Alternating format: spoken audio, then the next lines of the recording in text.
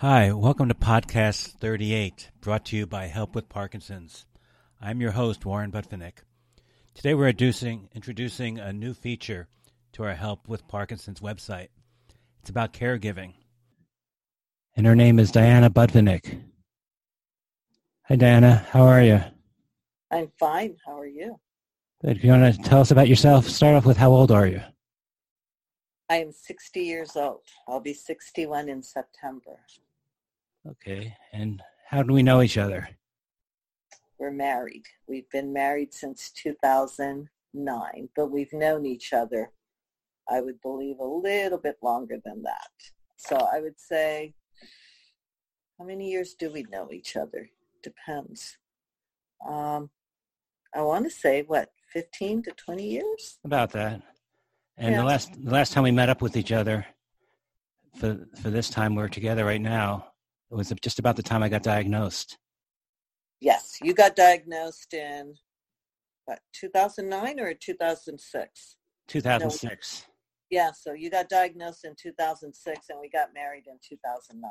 Right, but we stayed together all that time. Correct. Okay, so just explain to us a little bit who you're caring for, maybe more than me, maybe less than me. Yeah. Okay, so for right now, we were together actually caregiving our granddaughter, Mia. Mia's my oldest daughter. And she actually came to live with us when she was 7, but she was turning 8. So she was 8 years old, and she actually just moved with her aunt on March 18th of this year. So, and she's 15 years old. So we were caregiving for 7 years, an 8-year-old up until the time she's 15. So we have that.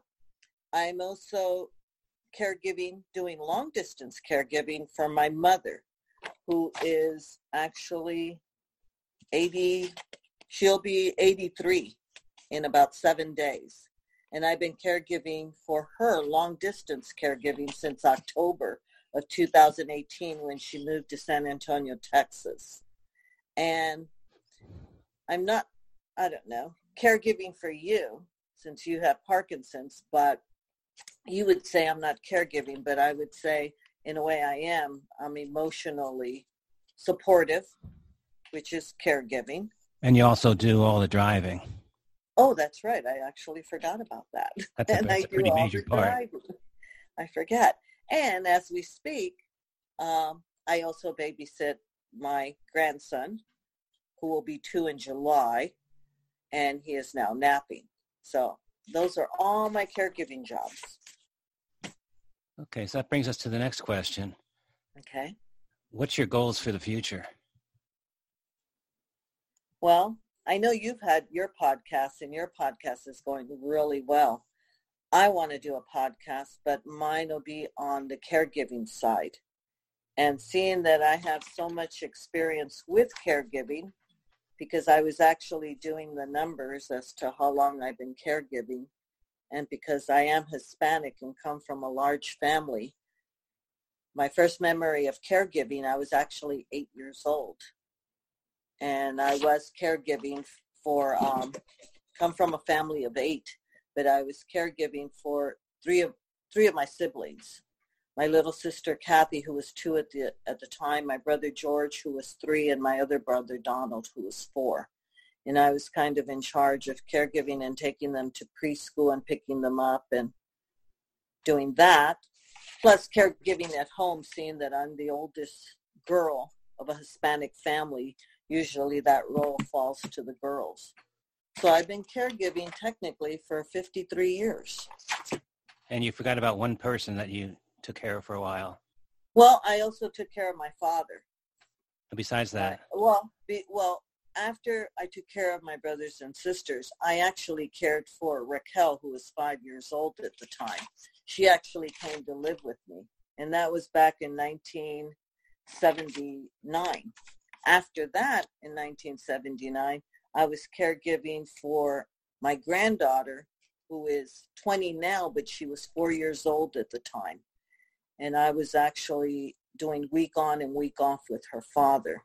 So I caregived for her from the time she was 4 up until the time she was 11. Right. That's what I'm talking about. Yeah, you're talking about Sierra. Right. But I basically was trying to track all the times I've been caregiving my whole life between my dad, Raquel, Sierra, Mia, and to the present day. And which one is the most difficult that you had experience? In caregiving. Yes. Wow. It would have been Sierra because I was actually by myself. And I was also fighting custody for her.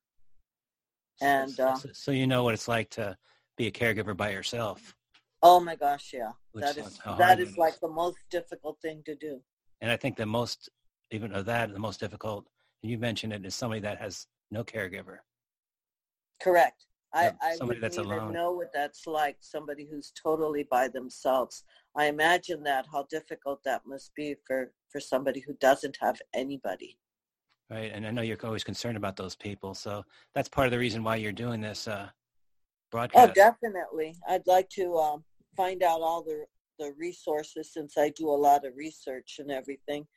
And on top of that, being Hispanic, I'd kind of like to do some podcasts for Hispanics as far as giving out information for them, because I know how difficult it is, because I used to translate for my mother as a kid.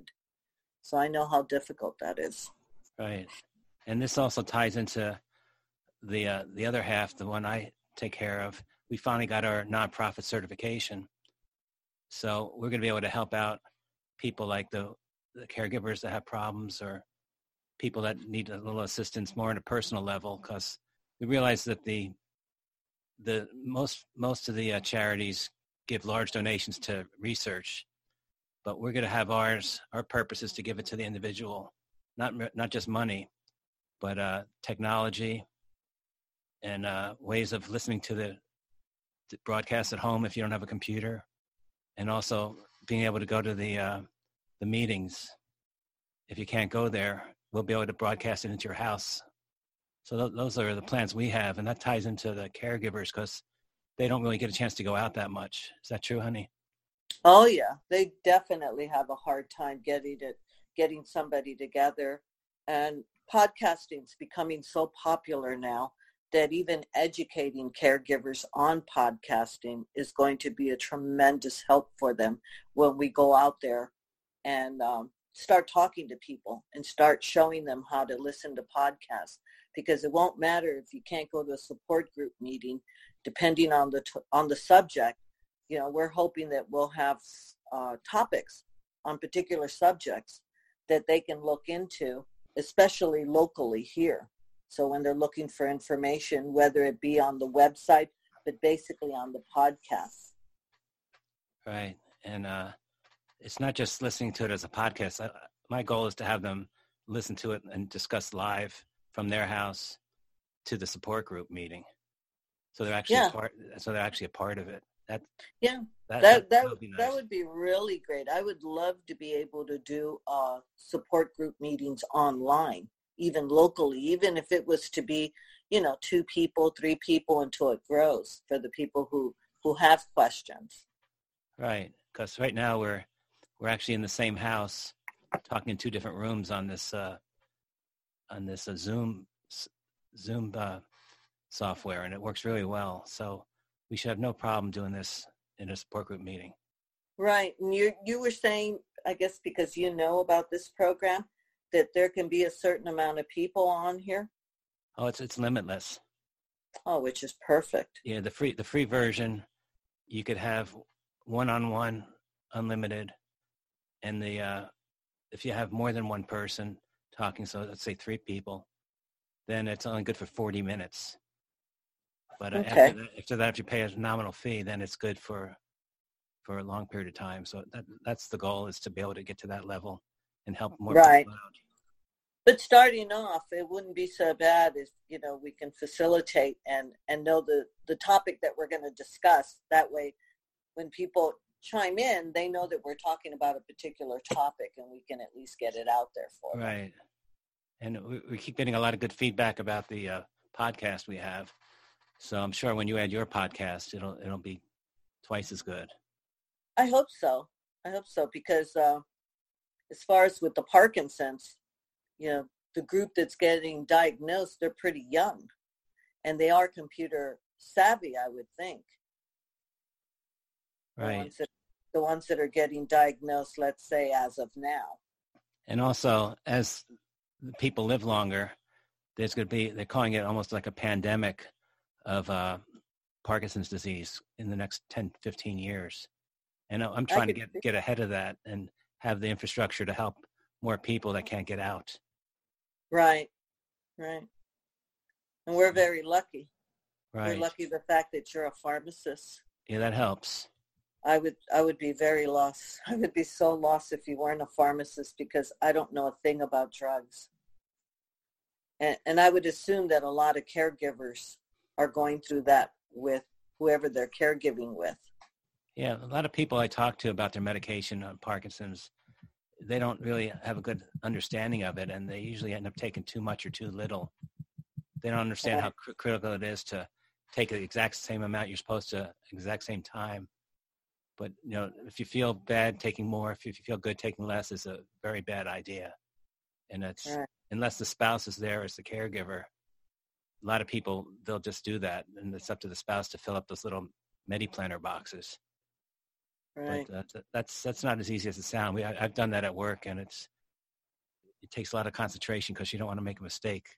Because those boxes are those little plastic trays with the cap, with the little flip tops on it. And once you put it in there, you really don't know what the drug is. You have to trust that it's correct. So it's a lot of responsibility. So that brings us to the next question for you. Mm-hmm. What would make things easy for you? Or easier for you? Well, just the fact of knowledge. Knowledge helps. That would make it easier. And we've been doing that ever since you got diagnosed. And oh my gosh, the stuff that's out there is so much of it. There's so many websites with information about Parkinson's. But the thing about Parkinson's is, just because I read on one thing and because I live with you and your Parkinson's, doesn't mean that the person we meet has the same issues, because it's like being a snowflake. Everybody's different. Not one, two person is the same when it comes to their diagnosis, which I think that's why it's so hard. Does that make any sense? Yeah. As far as, I mean, because I can talk about us and about how your day goes, but it doesn't necessarily mean that if I tell somebody else, if you do this, this, and this, it's going to work the same, because they're different. Their Parkinson's may be different. Right. Well, let's bring us to the next question here. Kind of ties in. Explain what a typical day is for you right now. Oh, wow. Typical day. Well, it depends. Since I am babysitting, I try to go to bed early so I get enough hours. I wake up sometimes about 3:30. I know that Miles, my grandson, comes here about 4:30. I basically stay with him because I've been watching him since he was born. I stopped working, almost 2 years ago? Mm-hmm. So I watch him, stay downstairs watching him for a while, giving him breakfast. Right now he's napping. By the time he gets up, I'll be doing lunch. We'll do lunch every now and then. Because you basically take care of yourself. Either if I have time, I make lunch for everybody, or you yourself, you've been doing lunches. Like when you used to go to work, you would have like these steam lunches that you would do, and that helps tremendously, because that doesn't mean I have to always be doing breakfast, lunch. So you end up taking care of that part while I'm taking care of the baby. He usually leaves about 1:30, but my day can vary. He has two therapists, physical and occupational therapy that comes here because he had a fall. You have, I believe, is it physical and occupational too? Yes. So you have therapists that come here, and I believe they come here how many times a week? 4 days a week. It's for the program, the 1 month, the 4 week program. of Right. Loud. It's called Big and Loud, which is very effective. Yeah. So we have that. Miles leaves about 1:30, and also depending, because we kind of caregive to your daughter also, who is now, how old is she, honey? I believe she She's was, about 30. she's 30. I think she was 28 when she Yeah. had a stroke. Yeah, And she had she has stroke three and young, MS at the same time. right. And she has three very young children. So she has help as far as other people, but we kind of pull in when it comes to her doctor's appointments sometimes, because you being her father and being knowledgeable about, drugs and stuff, I think she feels more comfortable if you Right. go with the appointment. So then I drive, I have to take Miles, I have to drive you, we have to pick her up, and she also has a child, that Leah, and she's only 3 years old. Right. So between all of us will pile up in a van and go to Jennifer's appointment. So we do that sometimes. So And now you have your mother on the phone and then my mother on about the 5 phone, times a day. basically lately 5 times a day, because she was diagnosed with thyroid cancer, and she has a home, and she has a roommate that's living there that we found, a young man by the name of Mohammed, which I love, because it's not a companionship, but it kind of helps her out financially. Yeah, he rents a room there. Yeah, he rents a room there, and he keeps me in contact as far as how she's doing in it. And it makes me feel better that she's not alone. Plus, I have a cousin who takes her to errands, and me and her kind of, we get together on all the appointments and everything. So I kind of do that also. Right. And just for full disclosure, the 4:30 time that you get Miles to watch, that's not a hardship for you. That's actually naturally a good time of the morning for you. Oh yeah. It's not that I'm up. it's not a struggle. No, not at all. Because when I was working at the hospital, which I did for 14 years, that I used to wake up that time automatically. So it's my modern, I guess, my automatic clock. So I might as well be doing something like that. And it helps my daughter and, and Sean out and everything, which is great. Right. So this is kind of what you do is sort of like the sandwich generation you hear about a lot. You're familiar with that expression, right? Oh, yeah. I've heard of the sandwich. Yeah. Why don't you explain how that pertains to you? You have almost like sandwich generation plus. Yeah. Kind of like a club sandwich. That's what it is. Because usually if it's the sandwich generation, it would be you, a person with their own family, and then watching a parent, taking care of a parent, helping out a parent, whether they're helping out, doing errands, doing appointments, or just keeping tabs of stuff. That would be a sandwich generation. Right. Mine's a little more. Right. Because I have Miles. I have more stuff added to it. Right. I guess the true definition of a sandwich generation is you've got the parents that are aging and you've got the children coming back home to live. That's pretty common. It was always taking care of elderly parents, but the new thing is the children coming back, and you have them take care of them and support them, and also help out with their children. Yeah. So. And that's becoming very popular. Right. And even though you have Parkinson's, it doesn't make those responsibilities go away. No, it doesn't. That's the hard part, at least for me. That you had expectations of having take care of things like this, and you just can't always do it. But you just do the best you can. Yeah, we do the best we can when it comes to all that, right. When things come up. I guess what we've always said is that me and you we're very flexible. Right. When things need to be changed or switched up, we kind of just roll with it. Mm-hmm. Right. And that's the reason why we're doing this podcast for caregivers, is because and that's why we're getting personal on things, just to set the tone that everybody's got similar issues, and they don't always talk about it. So we're going to talk about everything, and just see what happens, because everybody's in the same boat. It's just it's a matter of what they need to do at the time. But anybody that says their life's perfect, it's just, they're not really telling the truth. Lies. It's not perfect. It's not easy. Right. But there's bumps. But the good thing about me and you is we try to discuss everything. Doesn't mean we agree on everything, but we at least discuss it. Right. So, and that helps. Right, and you can't make it a hardship. No. It's not a death sentence.